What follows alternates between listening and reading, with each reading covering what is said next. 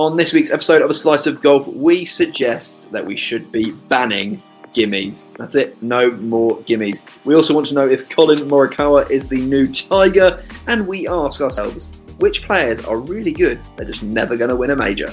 As ever, brought to you by myself, Chris Wright. Me, Tim Williams. And me, Ben Fowlis. Welcome along to a sweltering episode of A Slice of Golf. We're recording this on an evening, and I'm going to live with you, I'm still melting. It's just so freaking hot in classic British, I don't know what the phrase is, but we moan when it's cold, and then it goes from cold to Saharan levels of heat, and we then start moaning it's now too hot. So Ben, Tim, how are we? I'm assuming we've all watched some of the Open this weekend, but before we get onto the Open, I want to talk about our weeks. I'm going to come to Tim first. Yeah, let's do Tim first. Tim, how's your week been? And I know you had a little range session today, Maniac. Yeah, let's do that. So I had a range session at the end of last week, so that was Friday after work. I was actually driving up north on Friday night and finished work about 5, and I just really wanted to squeeze in an extra range session for my week, but was really conscious I only had a couple of hours to do it. I mean, the range session, it wasn't bad, but when you're really aware of time, just the kind of concentration levels go. So I ended up having just a really, not a bad session, but a pretty average one. So I thought, right, I've come back today, and I thought, right, got a spare day today. So had a few chores to do around the house, and then thought, right, about 11ish, thought, right, I've had quite a nice, easy day so far. Go to the range, take my time, have a good warm up, have a good stretch. Did all of that stuff beforehand. Started hitting balls, hitting it really nicely. Starting with sort of pitches and chips, winding up to the driver. I hit, I reckon, about 3 drivers, and I was dripping in sweat. The thermometer in the car was 30. I think it was 32 degrees as I left the car at the range, and I thought at the time, oof, that is quite warm. But then I thought, but it's under cover in the range, so you might in the shade might be a little bit cooler. No, not at all. Hotter, if anything, like that. It was really warm, I started playing. I played virtual golf. Played 18 holes at Brohof, the stadium course at the range today, and literally I played about 5 holes, and I was genuinely considering just throwing in the towel and just bailing and walking off. I was like, I am so warm. The range session was going fine. It was going quite nicely, but I just thought, I am so hot and I'm getting really tired. But what I thought I'd do was I'll stick with this because maybe this is kind of what the professionals do, practice under pressure, practice when you're really hot and tired and your focus isn't really there. So I stuck it out, and I'm glad I did because I actually had a really nice session in the end. Had to come home quite quickly afterwards for literally a freezing cold shower. And I'm back on the course this coming Sunday, making my debut at Pedham Place, no less, which apparently is a links style inland course. So I'm very excited about that. Is that your first? You've never played Pedham? No, debut there on Sunday. Fine. Pedham is in my definitely my top 3 of our price of that price bracket golf course. I love Pedham. Great golf course, good fun. Always windy. So there's a couple of things here for the listeners. One, this has already sparked a discussion topic for later on in the show about dealing with the heat when playing golf. And 2, question for you: was there anybody else mental enough to be at the range?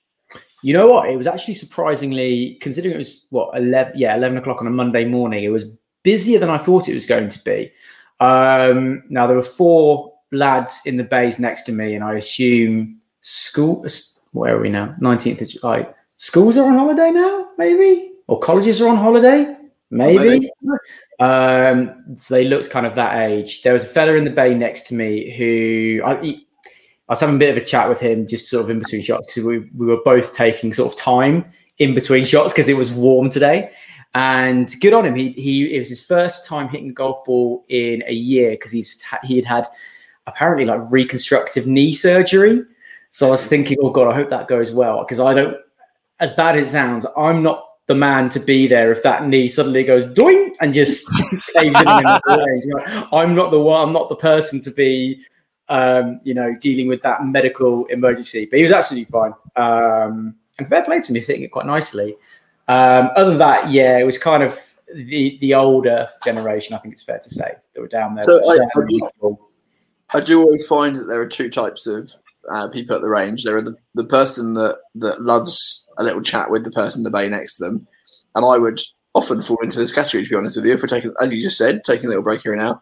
And then there are the people that are like, I will kill you if you ever even look at what I'm doing in my bay. So Tim, you quite obviously fall into the first category of. Well, no. It entirely depends on how my range session is going. Okay, fine. If I'm having a good session, more than happy to talk to anyone. Love having a bit of a chat. I'm never that guy, by the way, to kind of start giving tips, or I'm just not. I mean, look, I'm an 18 handicapper. I have no business doing that anyway. You should do that though, as like a comedy sketch video. Just tips. Yeah. Excuse me, have you seen what you're doing wrong here with your swing? Yeah, I think your swing plane is slightly off. This is what you need to do. But no, to be honest, if I'm focusing really, really hard on working on something, on training on something, I don't want to talk to anyone. I just want to be focused, head down, just me. And if it's not going well, I sure as hell don't want to talk to anybody because I just want to be free to berate myself.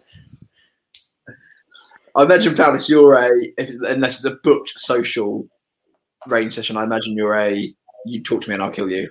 I think it's literally dependent on if I've got headphones with me or not. If the headphones are in, then don't bother. Just don't bother talking to me. But if the headphones are out, then I will talk to everyone and probably fine. Okay. bore people to death. Yeah. Well, we're more social than I thought we would be then. That's awesome. Okay, great. Good news. I'm a bit worried about going on to Ben's explanation of his week because, as far as I'm concerned, last week he had the calendar of a pro golfer and played 16 rounds of golf. So I'm worried how we do this, Tim, without spending the next hour and a half of just being a review of Ben's week. Yeah. Keep him on track. So, Ben, take us through the good, the bad, the ugly. Give us. I don't even know what time zone to keep this to give you a challenge to keep this to. But yeah, just take us through and take us what we can learn from it and what we can, what the listeners might find useful and valuable. Right, so I took a week off last week. This is where I had all the free time to play golf. So I had rounds penciled in Tuesday, Wednesday, Thursday. Thursday and Saturday were provisional, dependent on kind of if I wanted to, and they were flexi for kind of watching the Open versus playing golf.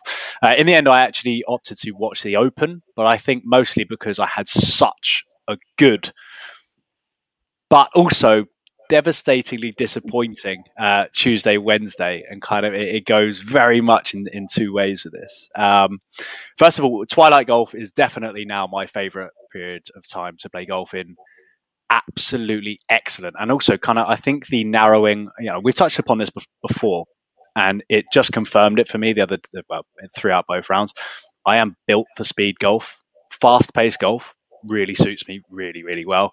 So, for instance, Tuesday night, it was 3 hours 30 for full 18, and there was 3 of us playing. The course was, every tee box was fully booked. And then the same for Wednesday. There were tee times all the way behind us. There were people all over the course, and we got around in 3 hours 45. So we teed off at 5 p.m. On Tuesday at San Martin's, and bearing in mind they had their club champs there a couple of weeks ago. It was immaculate. Absolutely incredible. I love their practice facilities. So I went down there early, worked in the short game. It was with a couple of mates I went to school with, both of similar level. Now, we know we've spoken recently that I'm playing a lot with real newbies, and kind of I am starting to see the difference between playing with 236 handicappers with 2 handicap around my sort of level, around Aussie's off 9 and then Cam's off 16, I think he is. So it just meant we were all keeping the ball in play. We all played relatively well, and it ended up we absolutely raced round. Played some of the best golf I have ever played in my life. 82 strokes in total, 37 points, and we actually played from the competition tees. So I would have loved to have seen what that would have turned out to be off the yellows, because there was a fair difference in some spots. I lost 4 golf balls. Unbelievable. I kind of, one was on 18. At the time, I didn't know. All I had to do was par it and break 80. But it was kind of the other 2 boys thwacked it off the tee, lost ball. And then I think my head there was a little bit rattled, and I just decided to plant one straight in the trees. That is ball number 3, gone, reload, ball off the tee, bang, other side of the fairway with my mate's driver, another ball lost. So had I parred it, that would have been for 79 to break 80 off of competition tees, which I would have been pretty bloody happy with. I only came to that conclusion when we were sat on the patio having a beer afterwards. So this is where, I mean, it's pleasing, but devastating at the same time. I think the pleasing but also devastating point is, I think I mentioned it to you straight after the round. I think I played 2 poor shots the whole round. And by poor shots, what I mean is just physical errors. Ones where you're like, that was a shit shot. We all hit them. It is what it is. Where I lost quite a few shots were just mental errors, just really, really stupid mental errors. Like, what did I say? I fatted 2 putts. 2 putts. Yeah. Unbelievable. And left it miles short. And you're like, that's not a physical error. That is just complete lack of concentration. Yeah. Hole 2, absolutely striped. Hybrids, I think it was like 230, 240 it rolled out to. 60 yards in, nice easy pitch, over a tiny, tiny little pond. Again, can make that shot, relative ease. Where did I put it? Straight in the pond. Fatted it, 40 yards. Brilliant. So again, mental error, just not focusing. Following hole, stepped up, put one on the wrong fairway, other side of the trees, and I then smashed it, took the wrong club, smashed it straight into the top of a tree. The ball never came down. It was stuck in the flipping tree. So embedded. Again, it's one of those, you walk around the other side of the tree and all the boys are like, no, didn't see it down. I'm like, what have I done there? Why have I just played that shot? All I had to do was, it was an 8-iron versus a wedge. I wasn't going for the green. I was going for the middle of the fairway, and it would have been the difference between a 9-iron or a 7-iron in. I went for I want a 9-iron in, so let's play the 8-iron and get nowhere near clearing the trees. So, yeah, that was where I was gutted, but really, really happy. Back 9, again, possibly it's the best golf I've ever played. I was 2 over on the back 9, walking onto 18. Yeah, so that was pretty devastating. Some good golf. That's some really strong golf. Well, I always feel a little bit jealous when someone has an awesome round of golf, but watching it, the course looked amazing, by the way. The course looked absolutely stunning. But it's always good hearing one of us having a great round. So really well done. Yeah. I think the handicap took a little cut straight away, didn't it? It did. So we're down to 11.2. Lovely. 11.2. He's getting closer. And then do we want to review Wednesday as well? It's Wednesday. Yeah, so Wednesday was even better. I turned up to the course really feeling good because of off the back of Tuesday. I felt good turning up Tuesday because I was like, I feel like I'm flushing it when I'm hitting the ball now. I feel like the lessons have embedded in. The stuff that I was working on at both of them was all about balance transfer and then getting more lag on the club. And the coach said to me at the time, if you start pulling the ball, it's a good sign because you've embedded everything in well. And I think over the course of the 2 days, I hit 2 slices. Slices almost my bad shot. Like most right-handers, you come over the top. And to go from hitting quite a few around to 2 over the course of 2 rounds, I was really happy with that. And I was just slightly pulling everything. So I'm like, it's there. Because the pull is keeping the ball in play. The slice is off onto other fairways or out of bounds. Turn up and slight booby on my part. I looked in my bag and realised I only had 1 golf ball. So it was determined to look after that. Obviously, we're not. I was back at my parents, so I forgot to pack my bag before I went. So I had all the scuzzies in there. So by having 1 golf ball, I have 1 golf ball that I normally play. The rest are all shitters that only come out of the bag when it's going horribly wrong, and I don't want to lose any more balls. So I was down to 1, and I was aware of that, and I knew how to look after it. And I went off like an absolute train. So I was 40 strokes through 9, 20 points. So I was 4 over par. I then stepped onto 10 and 11, birdied both, parred 12, and then bogeyed 13. So through 13 holes, I was 3 over par. Unbelievable. Now needless to say, that's the best I've ever. I playing off 12 on the day. That's the best I've ever scored, best I've ever played. But it was getting dark pretty quick. And then was then kind of really aware that we might not actually get 18 holes in. So I was like, I have to get 18 holes in today. We have to capitalize on this. And it turned into rush golf rather than kind of speed golf. And that led to me really, really fucking it. And again, this is wasn't a physical error. Literally stepped up onto the tee box, didn't have a practice swing. I was like, look, I'm just swinging it well, trust it, and just get it away. Play the hybrid as my safety club. Hard tug straight into the trees, ball gone. This was on hole 14. I'm like, it's 5 holes to go and I'm 3 over par. Like, this is. I was 1 under. I was 1 under on the back 9. I was like, let's just keep this going. And then I was, as you can imagine, really. I shouldn't have been, but because of that, I was agitated and annoyed at myself for rushing it. And you know, when you rush it, you play a shot. If you do everything right, you take your full routine, you feel good, and you hit a bad shot, you're like, oh, fuck. It's annoying, but it's just a bad shot.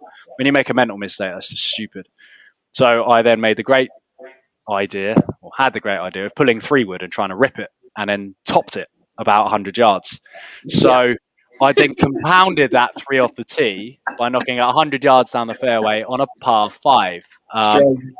It's quite a thin type par 5 at Pine Ridge. And then, as you can imagine, my head was in all kinds of places. And again, unforgivably, just I couldn't refocus. So then the next hole, so I think I hit an 8 on that, doubled the next hole, doubled the next after that. So I went from being 1 under on the back 9 to very quickly over par. Literally no need to do it. No need to even rush the hybrid, because it turns out we made it through the full 18 with plenty of daylight to spare. So as much as I stepped off of 18, having shot, what did I shoot? 82? Okay. No, 83 for 37 points. It could have and should have been mid-70s for like 40 points, just because it was all a case of just being mentally stupid and going, right, let's rush it. So what's the lesson? What's the lesson?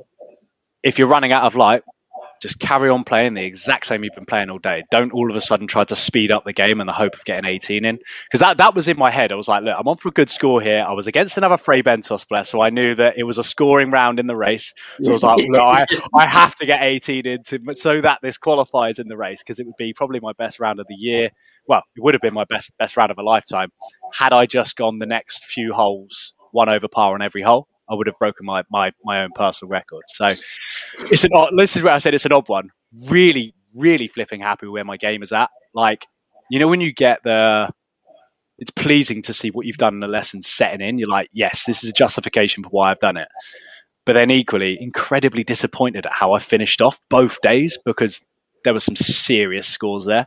And it's something that I can directly control. It's not bad, tired shots. It's just being an absolute knob and having brain farts on the golf course. Yeah, but look, we're all open to those moments on a golf course, and I think it's as you have that moment of recognizing, okay, I'm about to have a brain fart here. What do I need to do? How do I get out of this? I don't know how we do that apart from just being consistent and like you're really good at your routines. I think that routines is probably the best defense we have against what you get brain farts on the course. That was what happened Wednesday, because up until that point I was brilliant from my first tee shot all the way through. It was just, we're playing quick, but ultimately I don't think I'm slow, and I kept the ball in play. Obviously it was what, two over par. That really helped speed of play. And then it was, like I said, just conscious of the light. It was like, right, we need to turn things up a notch a little bit. Routine went. Just banked on my swing being there, and it didn't. It deserted me, because apparently I'm not that good at golf, which is probably why I played off 12. Well, but awesome. the big experiment of lifting the lead heel, that is gone. That is dead and buried. So we tried that over the past 6 months to see whether that made much difference. I've read that some of the pros had done it based on lack of mobility issues. So on the backswing was leading my left heel, then driving back down through it. with what I do for a living, I'm relatively mobile as it is. And I actually watching the videos of the day, I don't get any more rotation from lifting my lead hill, which means it doesn't transfer into any more power. But evidently it means I'm a little less accurate. So the lead hill experiment is gone. Is okay. done. That is, that's gone. So the heel stays on the floor from now on. And the final thing was fast golf is good for me. Rushed golf is not good at all. That's the lesson for the weekend. Okay, nice. I like it, and I think we've kept to probably less than 65 minutes there for that review. So the fans will be happy. I'll do a quick. I say a quick. This is not going to be a quick review because we've got Pops Watch to talk about very quickly. Last week was a bit of a disaster for me, both golf and just life in general, to be honest with you. After I had full plans to have a nice range session, me and Pops, Ben, had booked a lovely twilight round at Putnam Golf Club on Friday at 5:30. And in my head, I was going, go to the range on Wednesday, just swing the club, feel good about golf, and then get out on Friday and be ready. And knowing that Ben already had a round on Wednesday, had probably done like 17 range sessions and been practicing a lot. So Monday night, we finished recording the podcast. I'm not going to get too graphic, don't worry. But I wake up at about midnight, and I then spend the next 36 hours in the bathroom, not able to move, basically. So absolute disaster. Could have just very, very, very ill. No idea what it was. We think it was just a bug that the kid brought back from nursery, so I'm blaming him. Because he can't argue back. Can't argue back. Needless to say, the range did not happen. I still felt really ropey come Wednesday. Even Ben said, why don't you just come out for a nice little cheeky twilight round on Wednesday? And I thought, I'm not even going to risk getting to the furthest point away from the clubhouse and then think... Squitty bum after 9 hours. Having to run off the numerous jungle poos on the course. I was like, so I'm not going to do that, which meant that I got to Friday evening and had not hit a ball for 2 weeks or whatever, and was like, okay, how is this going to go? Oh, and just to make me feel even more like an old man, and it's probably, to be fair, because I spent all day just lying on whenever it was, Tuesday, Wednesday, bloody hip pain, like you cannot believe it. I imagine it's so deep into my hip. I was like, I imagine this is what arthritis feels like. Obviously not. Well, I really hope it's not arthritis. But and I was like, this is not ideal for good golf. So I got all the excuses in straight away when I met Ben on Friday. He'd been giving me shit about how he was going to beat me that week, and to be honest with you, I wouldn't have been surprised with the outcome if he had. I think we best review Ben. My round. I ended up on 30 points. I honestly don't know how I ended on 30 points. If we'd got to the end of the round and he'd said you'd scored 19 points, I wouldn't have been surprised. Wow. I spent more time in the trees than literally I've ever done in my life. And and I just got a lot of luck. Like, I reckon I hit provisionals on maybe 6 holes, thinking that's a goner, walk over, and then me or Ben find my first ball. And I'm like, this is ridiculous. Like this, I was getting a lot of luck. I say luck, I shouldn't have been in the trees in the first place, but I was finding the ball, which really helped. But this really, for me, highlighted something. Me and Ben were all square on the 17th points-wise. And it's a par 3. It's into a car park. I'm hoping you say that you shat your pants. That would be quite amusing. No. No. But the 18th, it's a par 3, and I've played there a couple of times before, and it's terrifyingly close to the members car park. So there's like a members car park behind the 18th green, and it's at that point where you're like, if you thinned one off the tee, you're in the car park. Like, there's nothing in between the green and like you're in the car park. And whenever you like walk up to go to the clubhouse, everybody who's playing that hole is short of the green. Like, you know that they've just been like, oh, I'll just take a little bit less club, and not like, you know that they've wussed out of hitting a full shot. So we walk onto the 18th, and I'm sat there going, we're all square. Ben takes his shot. He'll tell me that he didn't bottle it, but he put his first one so far left, like it was an absolute goner. So I said he absolutely bottled it. And knowing what in my head, I was like, okay, we've been talking about how everybody is short on this hole. Just like trust the yardage. I actually ended up clubbing up, but then like holding down the grip a bit, basically. So sort of full swing, but not full length club. And I hit it, and I thought, that looks really good. One bounce hits the pin, and I was like, ah! And then it obviously hit the pin and shot off the green. But I was still like, okay, great. I was just like, you know, when you're like, oh, this is going in. This is my moment. This is my chance.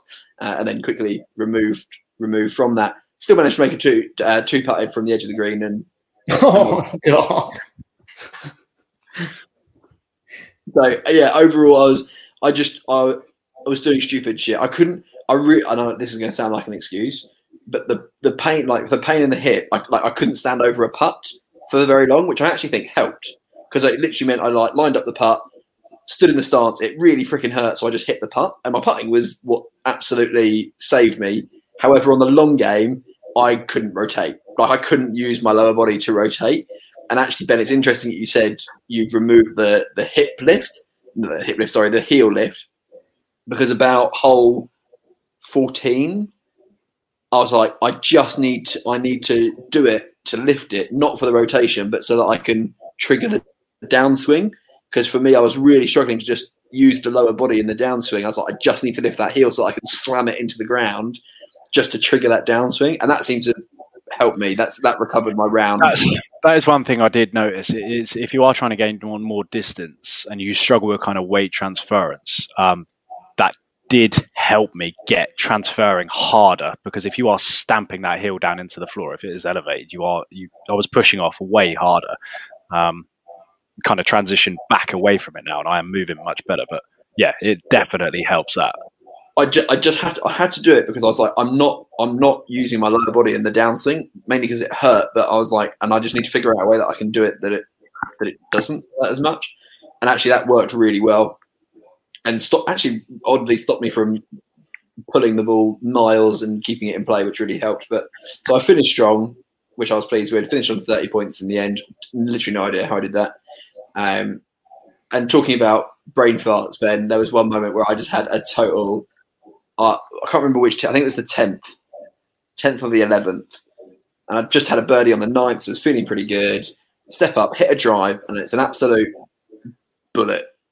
Me and Ben both watching it, and both of us at the same time look at each other and go, "Just lost it." There we go. Like sailing down, like it wasn't going to go middle of fairway, but it was sailing off right. We both had the line. We were looking at the tree going, it's in that line. And then both of us at the same time looked at each other and went, huh, it's gone. I was like, well, it must be down there somewhere. Like it's heading on down there. Never found it. And at that point there, I totally lost my head. Like that hole was a write-off. Like I was like, that's not a lost ball. That is just not a lost ball. Take a drop. You're now 2 shot. So Pops didn't give you a free drop for that, like a friendly free drop, like probably. No, you're not taking it. No, you're not taking it. You can't take friendly free drops. Well, let me interject there, because Pops has definitely given me a free drop before when we've had when I've hit a drive that we both categorically agree that shouldn't be a lost ball. That's not a lost ball. So just when you see him next, just drop that one into chat. And to be fair, I wouldn't.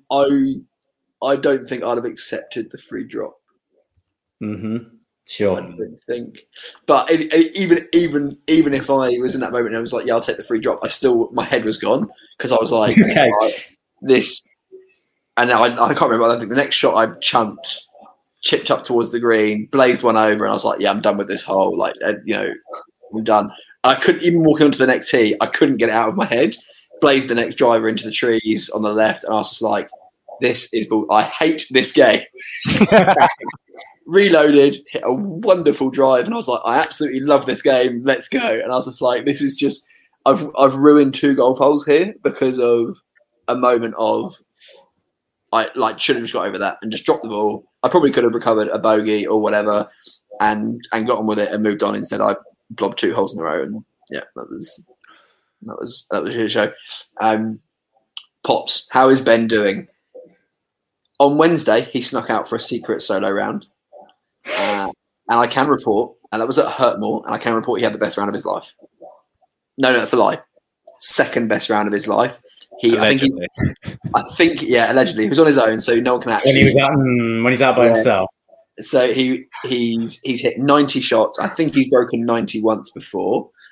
And he complained to me. He was like, my putting is what let me down tonight. I was like, okay, cool. Well, let's see on Friday. Friday, Putnam, much harder course, much harder test. Like, you're punished if you go offline. Greens are much quicker, like all over the place, and a firmer test for sure. I can report that dude can hit a ball now. Good. His game, he can hit a ball. He didn't bring his driver out. He just took his hybrid, and there weren't many times that he wasn't a good distance. We always take the piss out of Pricey not hitting the ball a long way. He was hitting a good distance. He's got a much stronger, more compact swing, and the 3,000 practice swings are paying off. He's practicing like a tour pro, and he's improving dramatically. I have to say, just the speed of the swing is noticeably quicker. It's all just much more an athletic swing. What is horribly letting him down is his short game, and I can only. I'll just use a perfect example of this. Tee to green, he's good. There was one hole where it's a par 4. He put his hybrid middle of the fairway. I put my drive. I think I used my 3 hybrid, put it into the trees. I've chipped out of the trees sideways because there was nothing going forwards. I've chunked a pitch, which was like 120 chip yards. I've then chipped on and 1-putted for a 5. No idea how. That was my round. That was literally the story of my round. Shit. Good. You've walked off with a bogey. Happy days. Ben, middle of the fairway, onto the green in 2, 4-putted, lost the hole. Agonising. That was literally his round. He was tee to green, really good, unless he missed the green, and then could take another 4 or 5 shots. Is a putting grip change in order? He said, he was like, I just need to actually have a lesson in chipping and putting and whatever. He's like, I just don't really know what I'm doing when it comes to around the green.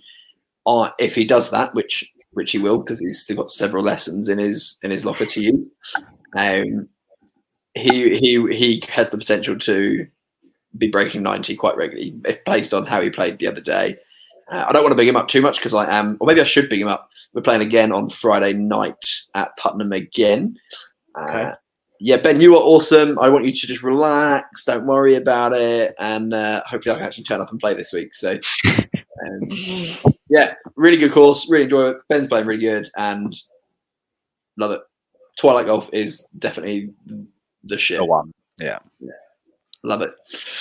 Awesome. So we're now half an hour in already. So I probably reviewing average golf. But hopefully there's some lessons in there.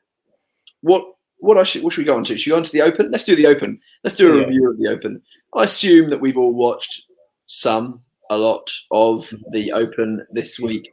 Let's do the recap. I'm just going to come to. We all know if you haven't watched the Open yet, probably just there's going to be some spoilers in here.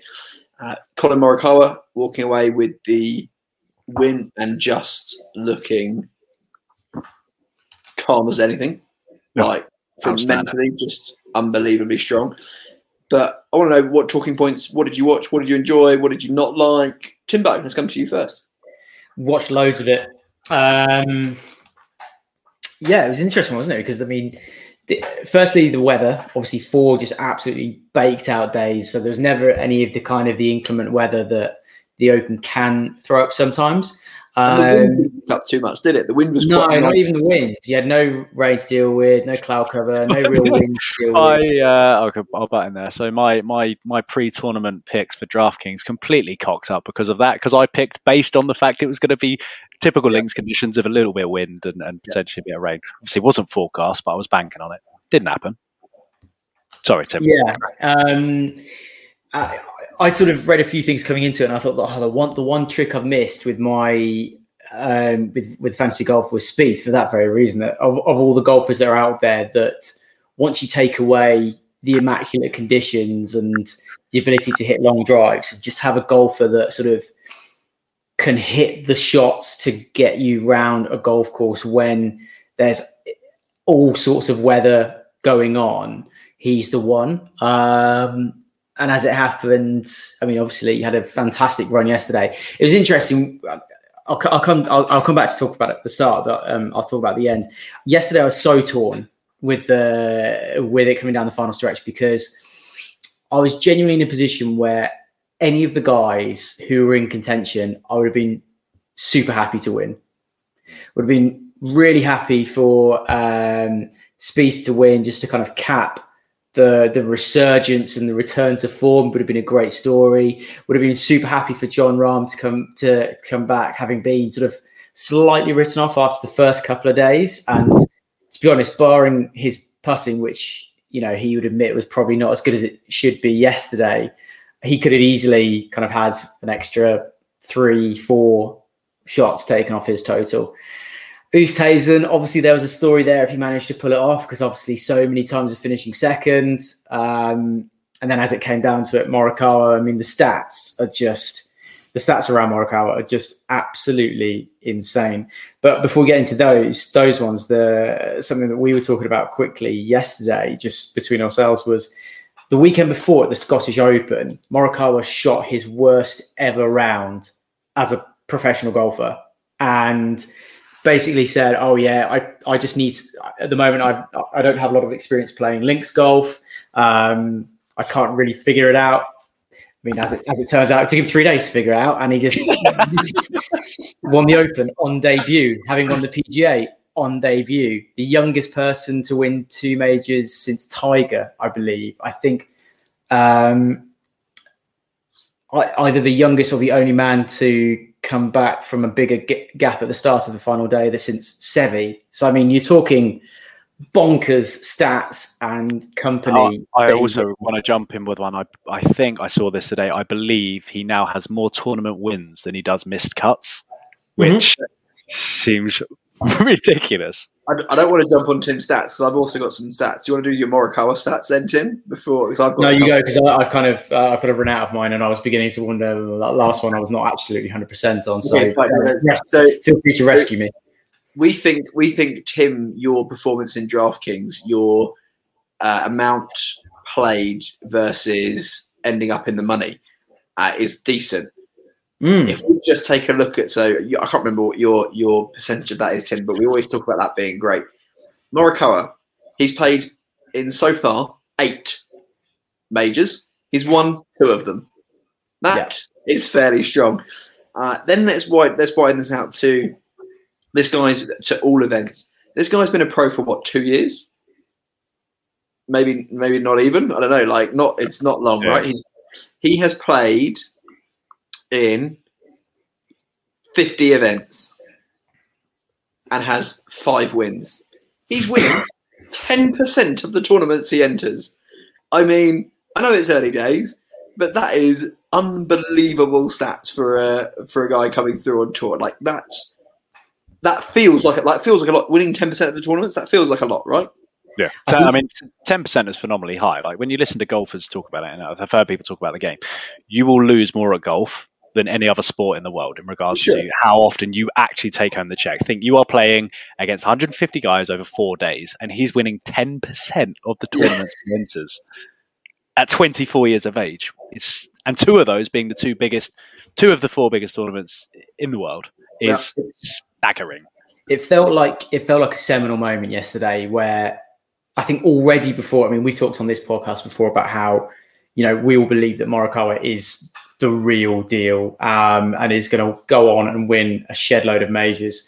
I think yesterday felt like taking on from that and being like, no, I think we're actually at the onset of properly the next superstar in golf.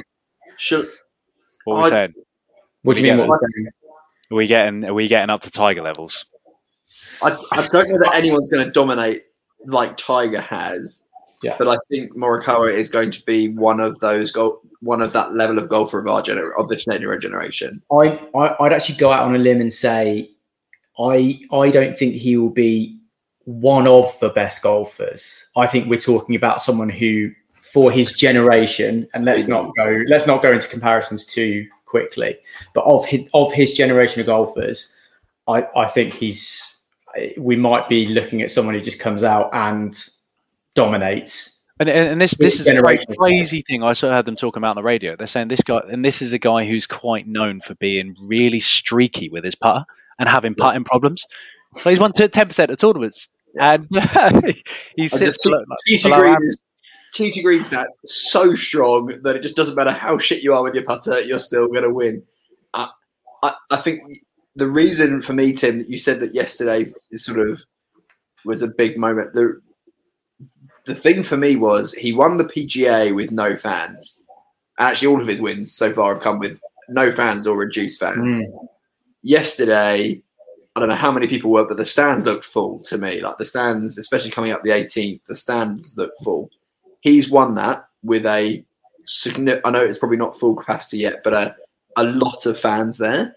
And that, I imagine, is a very, very, very different thing to do, a very, very different atmosphere to play in. So, and he did not one point did I think he's not got this. Yeah, there wasn't a point where I thought he looked nervous. He didn't hit a nervy shot, did he? Well, that was it. When he was the way he was on the 18th, it was where I really started to get sort of, next level Tiger vibes, because he was on the tee. And by the way, I don't know exactly what happened on the 18th, but I think there was someone in the crowd might be being an absolute bell end, because I believe something was either said or a camera went off or something might have even been thrown onto the tee, because he walked away from his tee shot.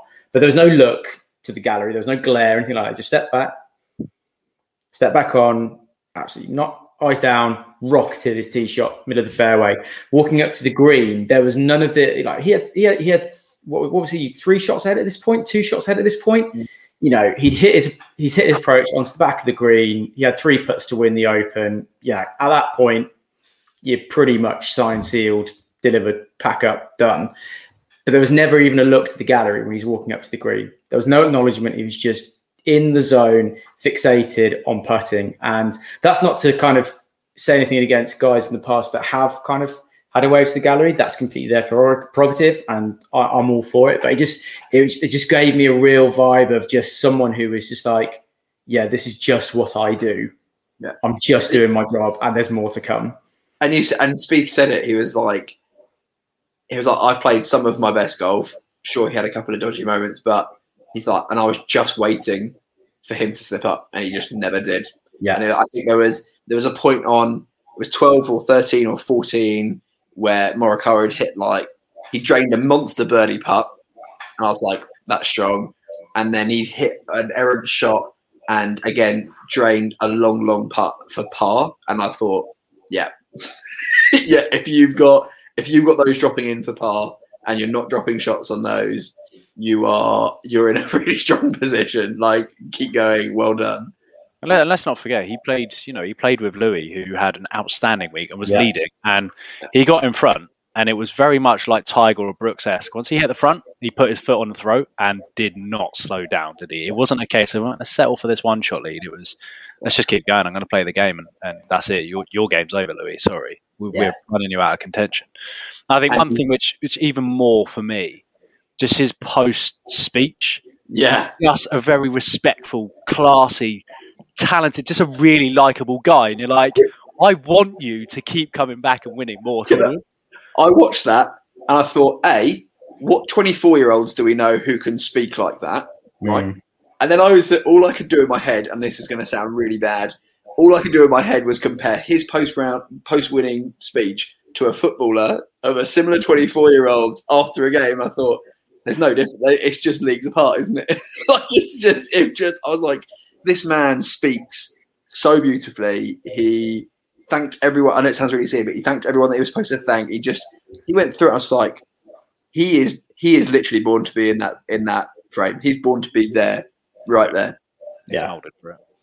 And I think another thing that I told you about, which is more impressive. Well, it's very, very impressive. And we've all changed clubs before. We've spoken about other players changing golf clubs and taking a while to bed them in. Because he had a poor week in Scotland last week, decided to switch out the 7, 8 and 9 iron.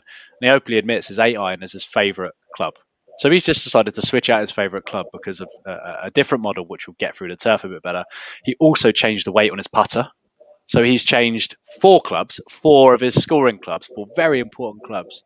And he changed his grip for lag putts. I don't know whether you saw that, but he was going sore grip on the close ones. But he came out and said, after 20, 25 feet, he was struggling to get the pace. So he would switch back to a conventional grip. So you start factoring that. You're like, these are sorts of changes that professional players take months to embed in. And he's done it in the space of 3 days. Yeah. And he's now up to 3rd in the world. So in 2 years, well done, Colin Morikawa. Keep going. Only other thing that I had to take note of was Jon Rahm. Tim, you mentioned it. I just wanted to give him a shout out for his majors performance this year. He has finished the Masters 5th, PGA 8th, US Open 1st, the Open 3rd. Like, that's 4 top 10 finishes at the majors this year. That's some really, really strong golf. Well done, Rahm. Yeah, I think he's another one. He's just in that position, isn't he? We talk about Morikawa potentially going on to dominate, and I think you're going to see a lot of Jon Rahm there or thereabouts trying to wrestle the trophy out of his hands in years to come. Other things from me. What do you think is going to be going on in Cobra headquarters this week? How did we not talk about it? I had it written down. I'd be firing Bryson. Just what? Just for those that perhaps haven't seen it. After, was it day 1? First day. First day. Bryson. Can I just interlude here prior to the tournament? So there's 2 PR gaffes from Bryson for this week. Remember the pre-tournament press conference where someone questioned him why he doesn't shout 4, and he got real shitty, real defensive. So I thought that's an interesting way to start a big tournament. And then, Chris, I'm going to serve it back to you and let you carry on. Yeah, he had a poor day. There's no other way to put it. He had a poor day on the links, and links golf, Royal St George's, you have to keep the ball in play. Like, you have to keep. You can't be errant. You can't be left, right. Where you have to be, fairway. And the rough was really really, really long. Like, it looked brutal. He was in that a lot. He gets to the post-round press conference. What went wrong, Bryson? My driver is rubbish. Right. You're blaming the driver. Yep. And I don't have his full speech in front of me, but he basically just laid into the manufacturer that pay him lots of money to use their clubs, blaming the driver for it. It was a bold move, one that, as if I owned a brand, would be furious that the player that I was paying millions of dollars to rep our brand was saying. And also, let's get it right. Cobra are paying him the big bucks to rep their driver because he's the longest driver on tour. They're getting him to really sell their driver. They're not sponsoring him because he's a really nice bloke. And he's just come out and said, "Well, the one thing you're paying me for, actually, it's shit." Yeah, and in Cobra's defence, I actually like what they did. They responded quite quickly and said, "This is what did they say? Something like, yeah, it's like dealing with a 5-year-old. We bend over backwards for him, change his driver like 150 times a day, tweak everything that he wants to tweak, and then he comes out and says something like that, and that's really tough to take." No, so I think some of the things they said were, the dude is never happy. We literally have dozens and dozens of guys working in the lab, CADing to that's computer assisted design, maybe, caddying to like his specifications, his demands. For him to come out and say something like that is just really stupid. Nice. So I my respect for Cobra as a brand skyrocketed, and I think that's probably fair of most people who follow golf after the weekend. To actually, for once, a brand sort of coming out and saying that's not acceptable, that's ridiculous. The only thing that would have made it even better, well, actually, no, it's one thing that did make it better, and one thing that would have made it even better. One thing that would have made it better was if the person who'd asked that question in the press conference just said to him, "Well, if your driver sucks, why don't you just hit your 3-wood?" Or your hybrid, to see what kind of response that would have got, because that would have been funny. The other thing which made it superb was the next day when Brooks was having his post round interview, and they're saying, "How did it go for you today, Brooks?" And Brooks came out, "Yeah, really well. Love my driver." I was like, "Yes, I love this feud so much." I'm still convinced they've got a secret pact between them just to win that PGA purse at the end of the year. Yeah. But oh man, as a sideshow to what was going on, I mean, that was just box office. Yeah. Nothing else to say on that. Bryson was literally just being a petulant child, wasn't he? Just, it's the club's fault. It's not my fault. Yeah. Stupid. What? And that's the comparison, right? You've got Morikawa. Obviously, Morikawa won and was in a very positive frame of mind. But I don't ever imagine Morikawa being like slating the brand that in a post-round press conference. Come on, Bryson. What are you doing? Yeah. Bold move. Bold move. Yeah, I'd be getting rid of him. Anything else? Let's talk about with regards to the Open. Yeah, I got a couple of bits. Kevin Kisner, final day, first player off, was playing on his own. Had a 2.5 hour round, and then went and shot 2 under par. Don't know whether you saw that. That was pretty mental. Actually, on the day, had he played head to head versus Louis, I think he would have beaten Louis, which is quite nuts to do in 2.5 hours around that golf course. A couple other bits I had with futures very bright for Robert McIntyre. Again, good showing. He was good at the Masters. He's tied for 8th from 7 under. I really enjoy watching him play. I've said before, something very therapeutic about watching lefties play.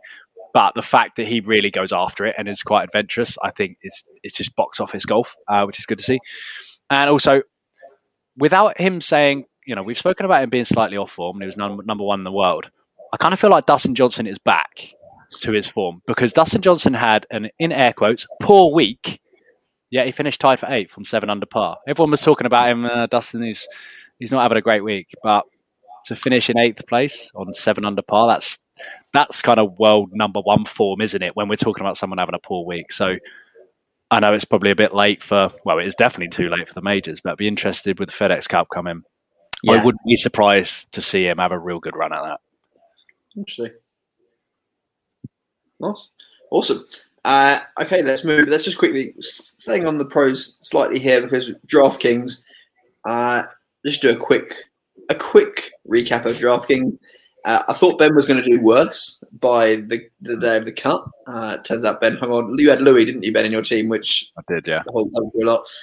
I think I've decided, again, after the showing from this week, Louis and Brooks now have to be in the major teams, because Louis any major team. Brooks came 6th, get them in, and then just work around. Yeah, for sure. I think that's probably a good tactic. For those of you who are not in the league, you would have seen Tim was the winner out of us 3. I was in second. At the end of day 1, I thought, I like my chances here, guys. I like my chances. I was top after day 1. And then it wasn't that anyone fell away completely. They all kind of hit 1 under or 1 over, or even and there was just there was 5 players at 30 to 50, which just doesn't really help. You need people in those top 10s, like Tim had. So Tim took the win out of us 3. Tim, who did you have in your team? Just run us through your winning lineup. So I'm just doing the numbers. So basically, 2 of my players contributed 55% of my points. So that's how you know I picked okay. So yeah, I had Morikawa. Always helps having the winner. Yeah. Also, really helped having John Rahm finishing 3rd. And to be honest, I had 1 missed cut, and I was surprised. Detry missed the cut because he's been in really good form recently. Honestly, I think one of the keys for me, and momentary hands up, because said he was my top tip for the weekend, and as it turned out, he was nowhere near. It was Harris English, who had an absolute stinker of a first day. He was 5 over after the first day, and I believe he was like 5 from bottom. Yeah. But 5 over on the first day, 5 under on the second day. Makes the cut. So made the cut, goes into the weekend, then goes 2 over on round 3 to go 2 under on his final. So around about a roller coaster weekend for Harris English, but from an almost certain cut to come through was decent. Tommy, I had in there, finished 33rd with 2 under. So I'll be honest, it was the fact that I had Morikawa and Rahm that basically did the business for me. And 2 players that I ended up watching a little bit of and took note of because they are always in at least one of our teams. And I'm going to suggest that we didn't pick them because it was links golf. It would have been some of their first forays into proper links, and just I trust. That sounds really bad. Trust the South Africans, the Europeans, and the Australians on the linksy golf more. But clearly, Morikawa ruining that theory. Was Connors and Scheffler, and they normally are always in our team. None of us, I don't think, had them this time, and both of them played some really, really, really strong golf. So. Shout out again. I would love to have seen it with the wind picking up at least a bit more, but hey, you got to win what's put in front of you, and the guys did well out there for sure. So, I wanted to take a look at our standings because it's competitive between you two. It's a 2-man league. It's really. A 2-man league. Has been for a while. So points stand myself on 18 points. Ben on 35 points and Tim on 36 points.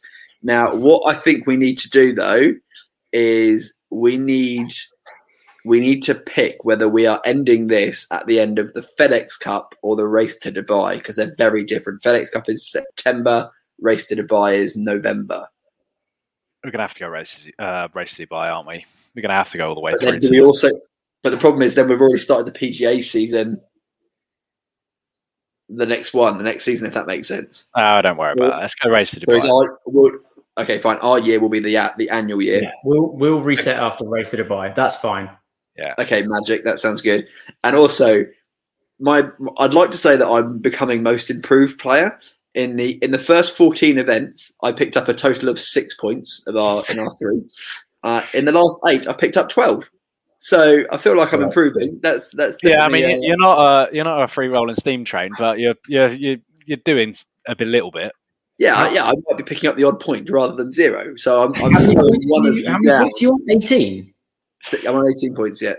You have literally like almost half the points of Fowlis, who's in second. Yeah, I'm half the points of you, Tim, in first. Oh, there you go. Yeah, but I was talking about to your next competitor. Sure. Yeah. I've got a long way to go, which is better that we're now going up until the Race to Dubai. It gives me a little bit more time to make a little bit more. Okay, so that's the conversation. He's coming to a bit of form and now he's playing the long game. If we now got a bit more time, breaking 20 now seems like an achievable stat. Anyway, let's move on from DraftKings. We are a couple of topics to discuss. First one is from Ben. Ben, I'm going to tee this up because there's a player that you were watching at the Open who's probably proved that if pros can miss from such a range, maybe we should think about this too. So just tee us up here, Ben. Yeah, so I think everyone can applaud how brilliant it was to watch Jordan Spieth play. He was back to his artistic best at the weekend, and some of the typical old school Jordan Spieth was back out in force for his short game, and then his long range putting was dialed as it always is.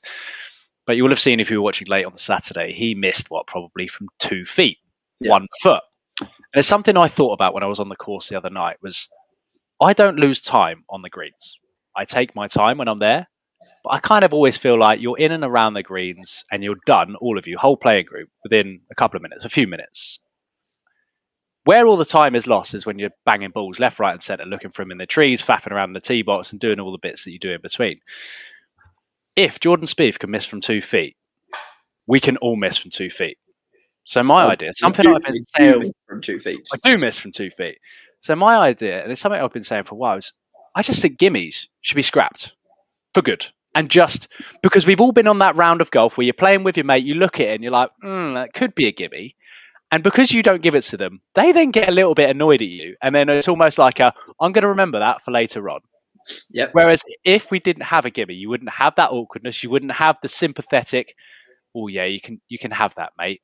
You've been playing shit, but we'll give you that to help build the spirits back up again. If we just wiped it, you wouldn't be able to have a gimme on the tee. So why are we giving them on the grids? That's not where time is being lost, in my opinion. And like I said, tying it back in, if one of the best putters in the world can do it, I think it's fair to say we all need practice from 2 feet. Yeah, so let me just tee this up a bit even more. So the overall question is, should we ban gimmies? Right? I know we all love a gimme, and I like it. It's especially when you're like, that's really a difficult way for me. Yeah. If someone wants to give me that putt, that would be really useful. But I think that's exactly the point, right? I think that's exactly why you're saying should gimmies be banned. Even in club comps, in team comps, they do gimmies. And again, it is that you see it, almost at the Ryder Cup. You're like, well, if they've given me that, I should probably give them that, even though I don't think that they could actually make that putt. But so then you make them putt, and then they're angry, and then they don't even give you a putt from like a foot, and then whatever, right? I'm going to come to Tim first. So the question is, should we be banning gimmies, Tim? So I totally hear where you're coming from. Yes, we absolutely should be practicing the 2 footer, the knee knockers, basically, as we call them. I am, however, going to say we probably do need to keep them in the game to a degree. And there's 2 reasons why I'd say that. First of all, pace of play. I think there'll just be a lot more fasting around on greens, to be honest. And the other thing is, and this will sound a little bit weird, and you kind of did cover it, is I mean, when you're playing just kind of recreational Sunday afternoon with your pals, I do like having the gimme as almost the ability to reward good golf that your mates have played. I do quite like that. Like if your mate has, hit his wedge to within gimme distance, I'm like, I would feel compelled to be like, you know what, mate, it's a really good shot. Take the gimme, move on, because I'm happy to reward good golf. Or, if someone's played out of danger and got themselves into gimme range, I actually quite like to sort of have something that I can sort of reward them with a little bit. I just quite like that. I totally agree with you. In any kind of competition, though, no, it should never be a thing. I don't think it ever would be a thing in any competition. But I don't think individuals. It's not in individuals comps. Although I'll have a question for you on this in a second. But team comps. So often when it's like 2v2 or whatever, team comps often are, and again, well, any match play, or match play. I would say in any truly sort of competitive competition, golf shouldn't be a thing. There should just not be a thing as gimme. Recreational Sunday afternoon, one-off rounds, 100% for those reasons I've mentioned. But I say the primary reason is the ability to reward someone you're playing with playing good golf. I like that. Okay. So who are you out with this weekend at Pedham? I'm out with 2 of the members of the FBI. So I'm out with our pals Johnny and Graham. Awesome. You're out with 2 members of the FBI, which means all 3 of your scores will count towards the race. Yep. The race to Fray Bentos. Is it fair that you guys do gimmies? Yes, because I know for a fact that other people who've entered scores into the race so far. But should it from here on out, as they're qualifying rounds for our race to Fray Bentos, should give because you said competitive golf. Yeah. This is highly competitive. They are like, what do you call it, competitive rounds, because they're counting towards the race.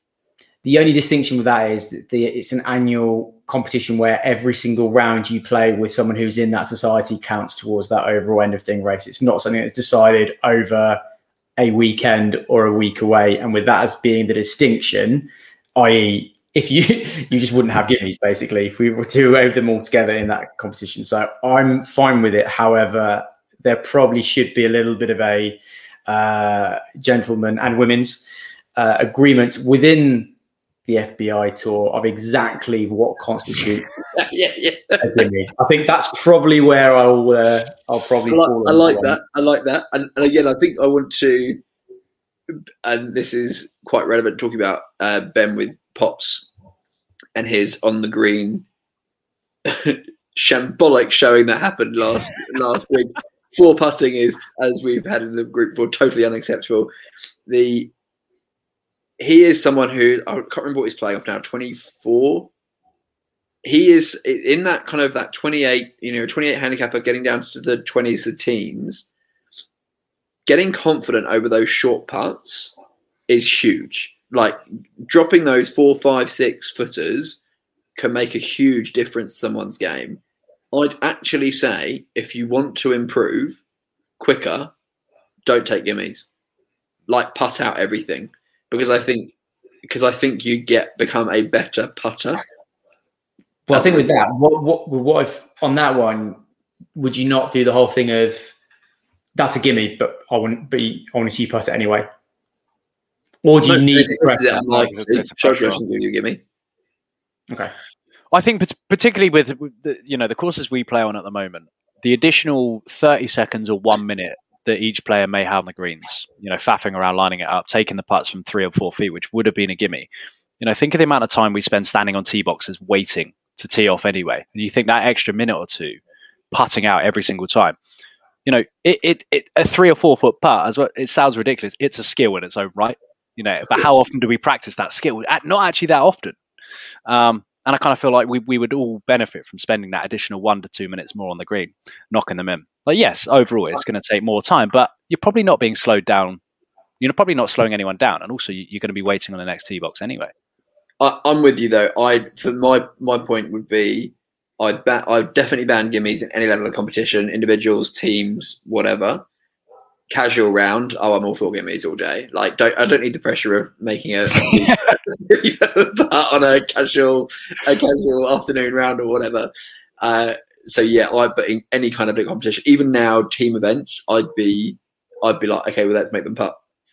Yes, it's something that I thought about. We didn't play gimmies last Tuesday because one of the boys, it was a scoring round for his handicap. So we kind of played without it, and I was like, actually, it's made me realise how little I do of 2 foot putting, of 3 foot putting.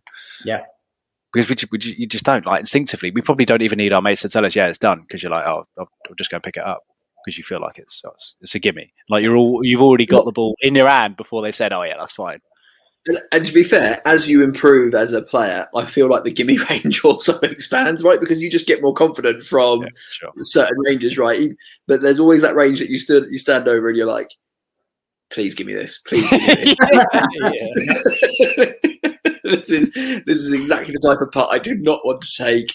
Please give me this. But okay, cool. So the general consensus is in all competitions, in individual comps generally, you obviously don't give any gimmies, but match play and team events, there's still gimmies being given. So we're saying in competitions, gimmies are not allowed, but casual games, obviously, give me whatever you want. That's fine.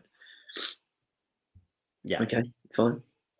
Ben's saying banning all gimmies still. Ben's still on that side of things. Okay, fine. A question posed to us, I think it was Ben who said this. This is slightly a depressing subject. Yeah, it's quite brutal, but and it feels a bit mean doing this. But Ben's asked us a question. He wants to know, and maybe you guys, as you're listening, you'll kind of come up with a couple of players straight away in your mind. Ben wants to know which players we think are really good, like really good players, but will never win a major. So we're basically saying, yeah, you're a great player, well done. You're just never going to be one of the major champions. This came up because, yet again at the weekend, everyone was talking about Westy and having his great chance. And because of his start this week, I'm probably going to hash this up. I think it was his 78th major start without a victory. It's the longest of any golfer in the history of the game. And I kind of feel like that is an unfortunate brush to be tarnished with, given the fact that he was world number one and he's done all of the incredible things that he has in the game. That kind of follows him round. There's never won a major tag. And that made me think, of all the top players that are up there at the moment, we've spoken about how competitive golf is at the moment. We spoke about Morikawa not quite reaching Tiger's level, probably because it's so competitive. There's going to be an awful lot of good golfers to never reach the golden point of their career of picking up a major. So that was where I said it's pretty brutal. But I was like, well, who do you think is the best player currently which will never win a major? Oh, the best player currently who will never win a major. It's slightly different, but that's fine. But okay. Let's go, Timbo. Do you want to lead us off with yours? I'm torn between two, and I hate this topic because I hate talking about golfers in this way. Can I say two? Is that allowed? Can I have two within the current? I know you said who's currently the best that won't. Tony Finau. He was annoyingly because I'm a massive, massive fan of Finau and the way he plays and the kind of the kind not care. You'd never say carefree because you can't be carefree and be a professional athlete. But his demeanor is as close to kind of carefree as possible, and he absolutely belts the ball. He's very nice. He's very likable, very nice. There may be a killer instinct there missing, in my opinion, to be a majors champion when it comes to Finau. And look, hopefully I'll give this the kiss of death and he'll come back and win a major next year, because I'd love that to happen, by the way. But there have been a few times where he's been in with a shot of winning a big one, and it's just faded away.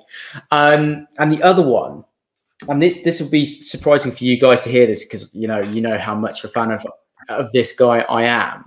But I think I think Morikawa, it will now go on a bit of a march. Xander Schauffele. I don't know. I'd love it to not be the case. But, and I can't even put a reason on it. That's the other annoying thing. I am, first of all, shocked, and I can put a reason on it. Okay. I followed you. I've gone with Xander Schauffele. Okay. So in 5 years as a PGA pro, he has 9 top 10s at majors, which is staggering in 5 years. Yeah. Only 2 miscuts. His best finishes: 2nd at the Open, 2nd at the Masters, 10th at PGA Champs, US Open 3rd. His US Open record through 5 years is a 3rd, 2 5ths, 1 6th, and a 7th. Strong. Very. But he's a very nice guy. He's just a really, really nice guy, isn't he? I don't think he has that real killer instinct. And the reason why I thought of Xander straight away, and I've been thinking about him since the 16th at Augusta last year, he was on the charts. He was chasing down Hideki. Momentum was going his way. Hideki had just put that ball into the water on 15. Yeah. Now's the time. Put your foot to the floor, put your foot on the throat, really put the pressure on. Now's your best chance to go and win it. Hideki is going to be rattled, and he went and put the ball straight in the water. Yeah. I don't know if you remember it. Plonked it straight in the water. He finished for a tie, 26th this week at the Open. There's no mean feat. Finished ahead of a lot of players. I just think he will always be a nearly man, because he doesn't strike me as someone who's got that real killer instinct. And final stat, which I think is going to back this up, because as good as he has been, bear in mind he is world number 5 at the moment, so he is a pretty phenomenal golfer. He's only got 4 career wins, and he's putting up a goose egg this year. And I think, we keep speaking about how competitive golf is getting. The more young players that are coming in, you're like, wow, this player's got it, this player's got it, this player's got it. He's clearly doing well enough to get to top 10s, to get up enough world ranking points. I think he's always going to be a nearly man, unfortunately. Interesting. I agree with him. Interesting. Really good. I also had Tony Finau being a nearly man, just being a bit too nice. And then I kind of had someone's too nice and someone's just too angry. And someone who I'd backed quite heavily this year to do quite well. And he started off the year so strongly, jumped into the top 5 in the world. And that was Tyrrell Hatton. And he started off this year so strongly, and you watch his golf, and I was like, this dude can play. Like, he can really play some serious level of golf. And again, he had a couple of moments where he swore at a fan this weekend, and I just go, Temperament. Say that again. Temperament. I just go, does he have the temperament to win a major? And my answer is no. Not at the moment, if it stays as is. I just don't think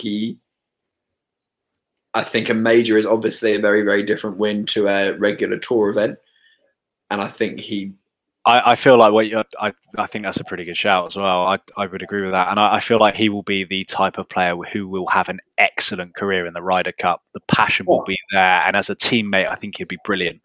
And I think he'll win lots. Record. Yeah. And he'll win lots of regular tour events, no doubt, because he has the good enough game to do that. I just don't see it happening in the majors. Interesting. Right. However, at the beginning of the year, had you asked me that, and he won one very early on, didn't he? Was it Abu Dhabi or Dubai or something around that? And he just had a really, really short. He jumped into the top 5, I'm sure, very early in the year. I was just like, this dude is going to be on fire, and he's just kind of. Yeah, that was. I remember because that was when we were battering Tim for not having him in his Ryder Cup team.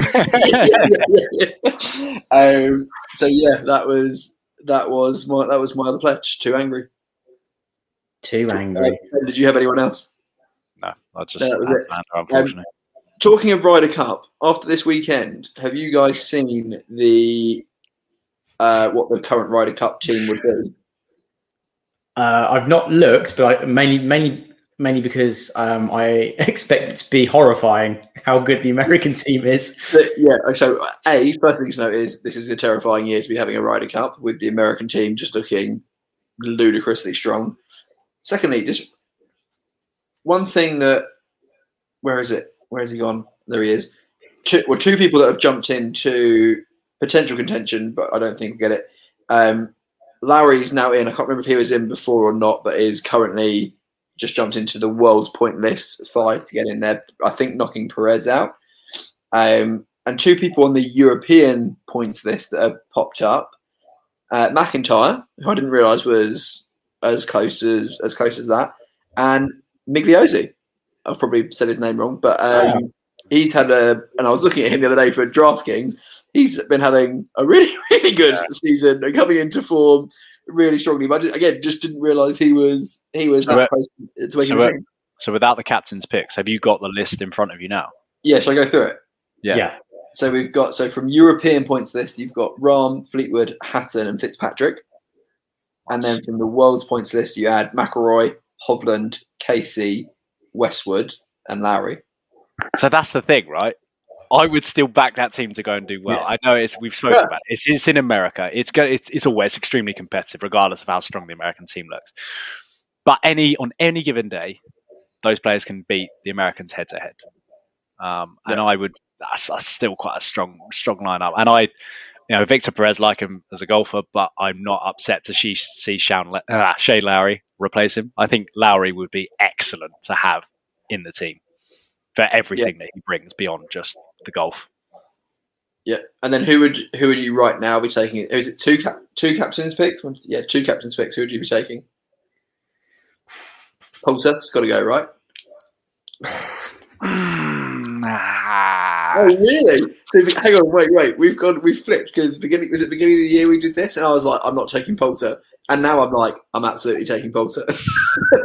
Do me a favour. Can you just run down who, as it stands, who's in? So you got Rahm, Fleetwood, Hatton, Fitzpatrick, McIlroy, Hovland, Casey, Westwood, and Lowry.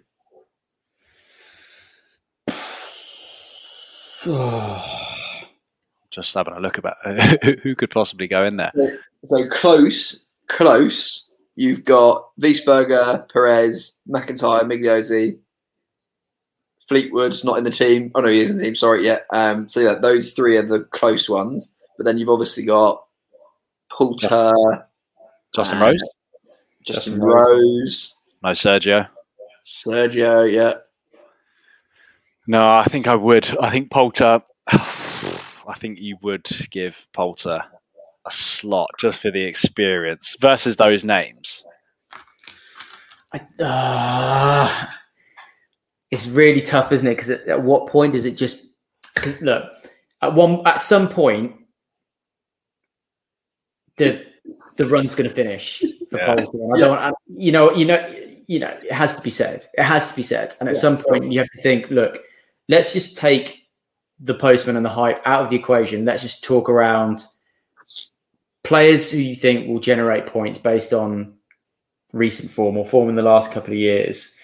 I mean, if you're going with kind of, if you like, the slightly old timers that have been there, seen it all, done it, I'm taking Justin Rose over Ian Poulter right now. Oh, see, I'm not. And I'm now being really careful. I'm now Googling. Where Where did Poulter finish in the match play WGC event this year? He did well, did he not? Yeah, he did do well. He was, I feel like he was top 6, 7, maybe. I feel like he was. I can't remember, but the American side, you've got Cooch, Kisner, Billy Horschel, all players that have proven to be solid match play players, which are nowhere near the squad currently, and that's that's captain's picks that might slide in. Because I can imagine Billy Horschel would be good to have in the team as well. Absolute character and clearly, winning. Did you see Billy Horschel faint or nearly faint on the course? No. I saw his post-round interview and he was being interviewed, and I think it was Iona Stephen was interviewing him, and she's like, "We're a bit worried for you on the second." And you watch the video clip of him, and he takes a putt. Putt rolls up towards the hole. He walks towards it. He literally stumbles over and has to use his putter to hold him up, and then just stops there for a good 10 seconds. Shit. Before walking on. He was like, yeah. And what he said was, this is taking a weird turn back to the Open. He was like, yeah, felt really, really dizzy, really, really sick. He was like, I've been feeling it all morning. And he was like, I almost withdrew because of it. And he was like, luckily I just made it through the first 4, 5, 6 holes. He's like, I had a couple of bars that I had in my bag and started to feel better.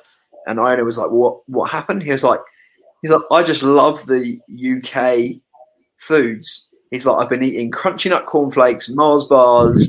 It's just like my nutrition has gone completely out the window the last couple of weeks while I've been over here. And he just reckons it was like a complete sugar crash or whatever, and just absolutely just couldn't deal with it. He's like, so I'm back to eating good food. It's probably karma for having a West Ham bag. West Ham bag. Come on, don't want to see that. But yeah, so worried about the USA Ryder Cup team. That is really terrifying. Sure. Just quickly, whilst we're still on, because I've been doing some number crunching while you've been talking in the background. So everyone, we're all talking about Pulse. Postman always delivers. Justin Rose averages more points per Ryder Cup than Pulse does. Just FYI. Okay. And Rosie did look pretty good for not the same level of banter and passion though. Sorry. Oh, not with the same passion. Oh, we'll put him on the team for passion then. Well, for TV ratings, he needs to get his player performance program, whatever it's called. I'm not picking my Ryder Cup team for TV ratings. I'm picking to win, and I'm saying right now, if on the team right now, if it was between Justin Rose and Ian Poulter for the very, very last spot on the Ryder Cup team, I might go with Justin Rose. Would you take an experienced player over any of those three? The Migliozzi coming through, I don't know how old he is, Wiesberger coming through that haven't been in a Ryder Cup. Would you pick someone who has been in a Ryder Cup or someone who you want to give a chance to? I think I would go Pulse and Rose over those two at the moment. Right. I think for young players, I'm kind of the belief they have to earn their way in, whereas the other guys have kind of they've earned I'm going to go with the right to have the captain's pick because they've been there, done it, seen it. It's a different ball game. It's a completely different level of competition. You're playing really shit golf at the moment. I get it, but it's okay. But come play anyway. Do you say that Westwood's currently in the lineup? Yes. Okay. That's mega if he's there, because if he doesn't quite make it, I would have Rose and Westwood as my captain's picks, probably. Yeah, fair. All right, awesome. Let's do this real quick. Final section. Let's go there. Real quick one. It's mainly because it's topical, and if we leave this till next week, it will be probably pouring down with rain and a completely irrelevant discussion. It's really freaking hot. Tim went to the range today, and the range we all know is basically an outdoor oven that just cooks people while they're in there playing golf. Why? I have no idea. Anyway. Solutions. We're all playing this weekend. It's going to be mega hot. Or I haven't even checked that. No, it's not. I don't think it is. No, I looked at the weather earlier. The weather's breaking on Friday. I've got 22 degrees and rain forecasted for Sunday. Yeah, we've got projected storms as well. So amazing. Okay, so Friday, me and Ben are playing. It's projected to be 26. I think it still was. Heat solutions. While you're out on the course, what have you got to keep us So there's no way I could have played today. I don't think. No. What should we be doing, Ben? What are your thoughts? I mean, I've been known, to take a full blown lunchbox on the golf course, so I wouldn't be adverse to to taking the big cool bag out with us and taking ice packs and taking whatever you wanted there. You can have ice creams. You'd have to eat them pretty quickly. You could have cold drinks. You could have beers. You could have water. Or, because I watched it the other day because I'm basically a big kid, in preparation of going to see Space Jam 2 on Friday, Bill Murray has an excellent one of those umbrella hats. Amazing. I think if Ian Poulter can get away with what he was wearing at the Open this week, I figured I could probably get away with one of those umbrella hats. They're my two. Okay. I think they're both pretty solid. But great, awesome. Timbo, what have you come up with? I've got a few, mainly because these are all the things I just thought I could really do with when I was at the range earlier today. They would take a bit of work, is the first thing I would say. So the first one, and this would need prep, would be in advance of the round, stick 2 towels in the freezer overnight, buy a big Ziploc bag in advance, get those towels in that Ziploc bag with 2 kind of ice packs, put that in the side of your bag. Also, get a spare pair of socks just on the outside of that Ziploc bag, spare pair of cool socks. Oh, vital. Yeah, vital. Any time of year, never underestimate the power of a fresh pair of socks. Yeah, ever. Totally. Ben Fowlis loves a spare pair of socks. Yeah, when you're wet, nothing lifts the spirits quite like a dry pair. And as Tim just said, a nice cool pair of socks to cool down those toasty mitts. Lovely. I have also today, genuinely just because of today, started looking at bucket hats. And I feel like I might be at some point the first player on the FBI tour to don a bucket hat. Amazing. Just because, all around sun protection of your lid and your bonds and your neck, very important. And the only other thing, which is a bit of a boring hack, but it is a good one, is in your bottle of water, which you're obviously going to take with you, get a sachet of Diarrhea in there, get those hydration salts in there, as well as being one of the best hangover cures in the world. You're welcome. A sachet of Diarrhea will obviously keep you on the straight and narrow, keep you hydrated. So there you go. That's my top tip. And particularly relevant to stop you shitting your pants, Chris. Oh, good point. I drank a lot of Diarrhea last week. It has to be said, several sachets of Diarrhea last week were consumed. For sure. This podcast is sponsored by Diarrhea this week. Slice of Golf brought to you by Diarrhea. Don't shit your pants. Just for the record, doesn't stop you from doing that. Just replaces the fluids that you do these. The only things that I had were, well, first of all, when we go to Portugal or wherever, it's often really freaking hot. And I was like, what? Why are we okay with playing in 30-degree heat in Portugal, but in the UK, all of a sudden I'm like, absolutely not. This is a mental decision. And there's a couple of reasons. One, the beer cart turns up at least twice a round with ice cold beers, which is really freaking useful. So golf clubs, if you're listening, help your players out there on the course, make some money in the process, just continually drive that buggy around with ice cold. Can I jump in? Can I jump in? Sorry to interrupt, but you just reminded me of something. I just wanted to say I really appreciated when I turned up to the range on Friday night. There are obviously a few chaps turning up to go for their twilight rounds, and I really, really appreciated the chap who turned up, got out his car, slung the clubs over his back, and opened a tinny in the car park to then walk towards the clubhouse on the first tee. I mean, that was just dedication to the cause of having a few beers. I just thought he's walking with his bag, can in hand. The can was obviously sprayed and it was dripping from his hand as he was walking into the clubhouse. Honestly, Ben and I, on last Friday, had a couple of cans each as we went round. Oh, it was perfect. What a Friday night that was. That was just perfect. the other thing that I thought of was we're always in buggies, and when you're in a buggy, you get like the wind which kind of cools you down as you're going. But I realised that's probably not a solution because not everyone's just going to have a buggy every time they go out in England because it's not quite the same vibe. So what I want, when you go to like when you're a kid and you go to Disney World or Disney whatever at Disneyland, and you get the bottles of water with like a fan. Oh my god! I'm not having it. Oh my god!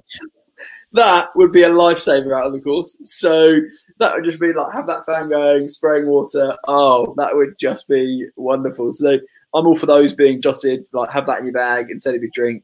Well, not instead of your drink. Still take your drink. Just you're giving me football tournament vibes. When you're like 7 and you put your 2 Robinsons bottle in the freezer the night before, pull it out, you put it in the cool box, let it melt the rest of the day. And the only other one I had was because I having played golf in one particular very hot country where pre-round they take your bag, and by the time like you drive in, they take your bag off, take it round the side as you go through. They dip your towel in freezing cold water as you before you play. I'd take 2 towels, dip them both in freezing cold water. One so I can clean the clubs with as we go around. 2 for you. Just take a freezing cold wet towel to go around, and have various probably not very hygienic stations where you can dunk towels. Taps would do. Taps would do, and just a nice cold towel every few holes would be ideal. Done. Heat wave in the UK. Golf problems solved. Yeah, I mean, we have that 1 week a year that we have. We've just finished it. We've nailed it. We won't do that Absolutely again. nailed it. Well done. I'm proud of us, guys, and I think that's a good place to round off the pod. So let's just leave it there, chaps, and we'll catch everybody next week. Catch you later, guys. See you next time. Thanks so much for listening, guys. If you have enjoyed the show and our ramblings, then please subscribe and leave us a review. It massively helps us out. It's basically currency for podcasts, and it helps us go up those leaderboards and rankings, which gets more people listening to the show. This episode has been brought to you by Sunday Red Golf, which, biased, sure, but we think it's the best golf club in the world.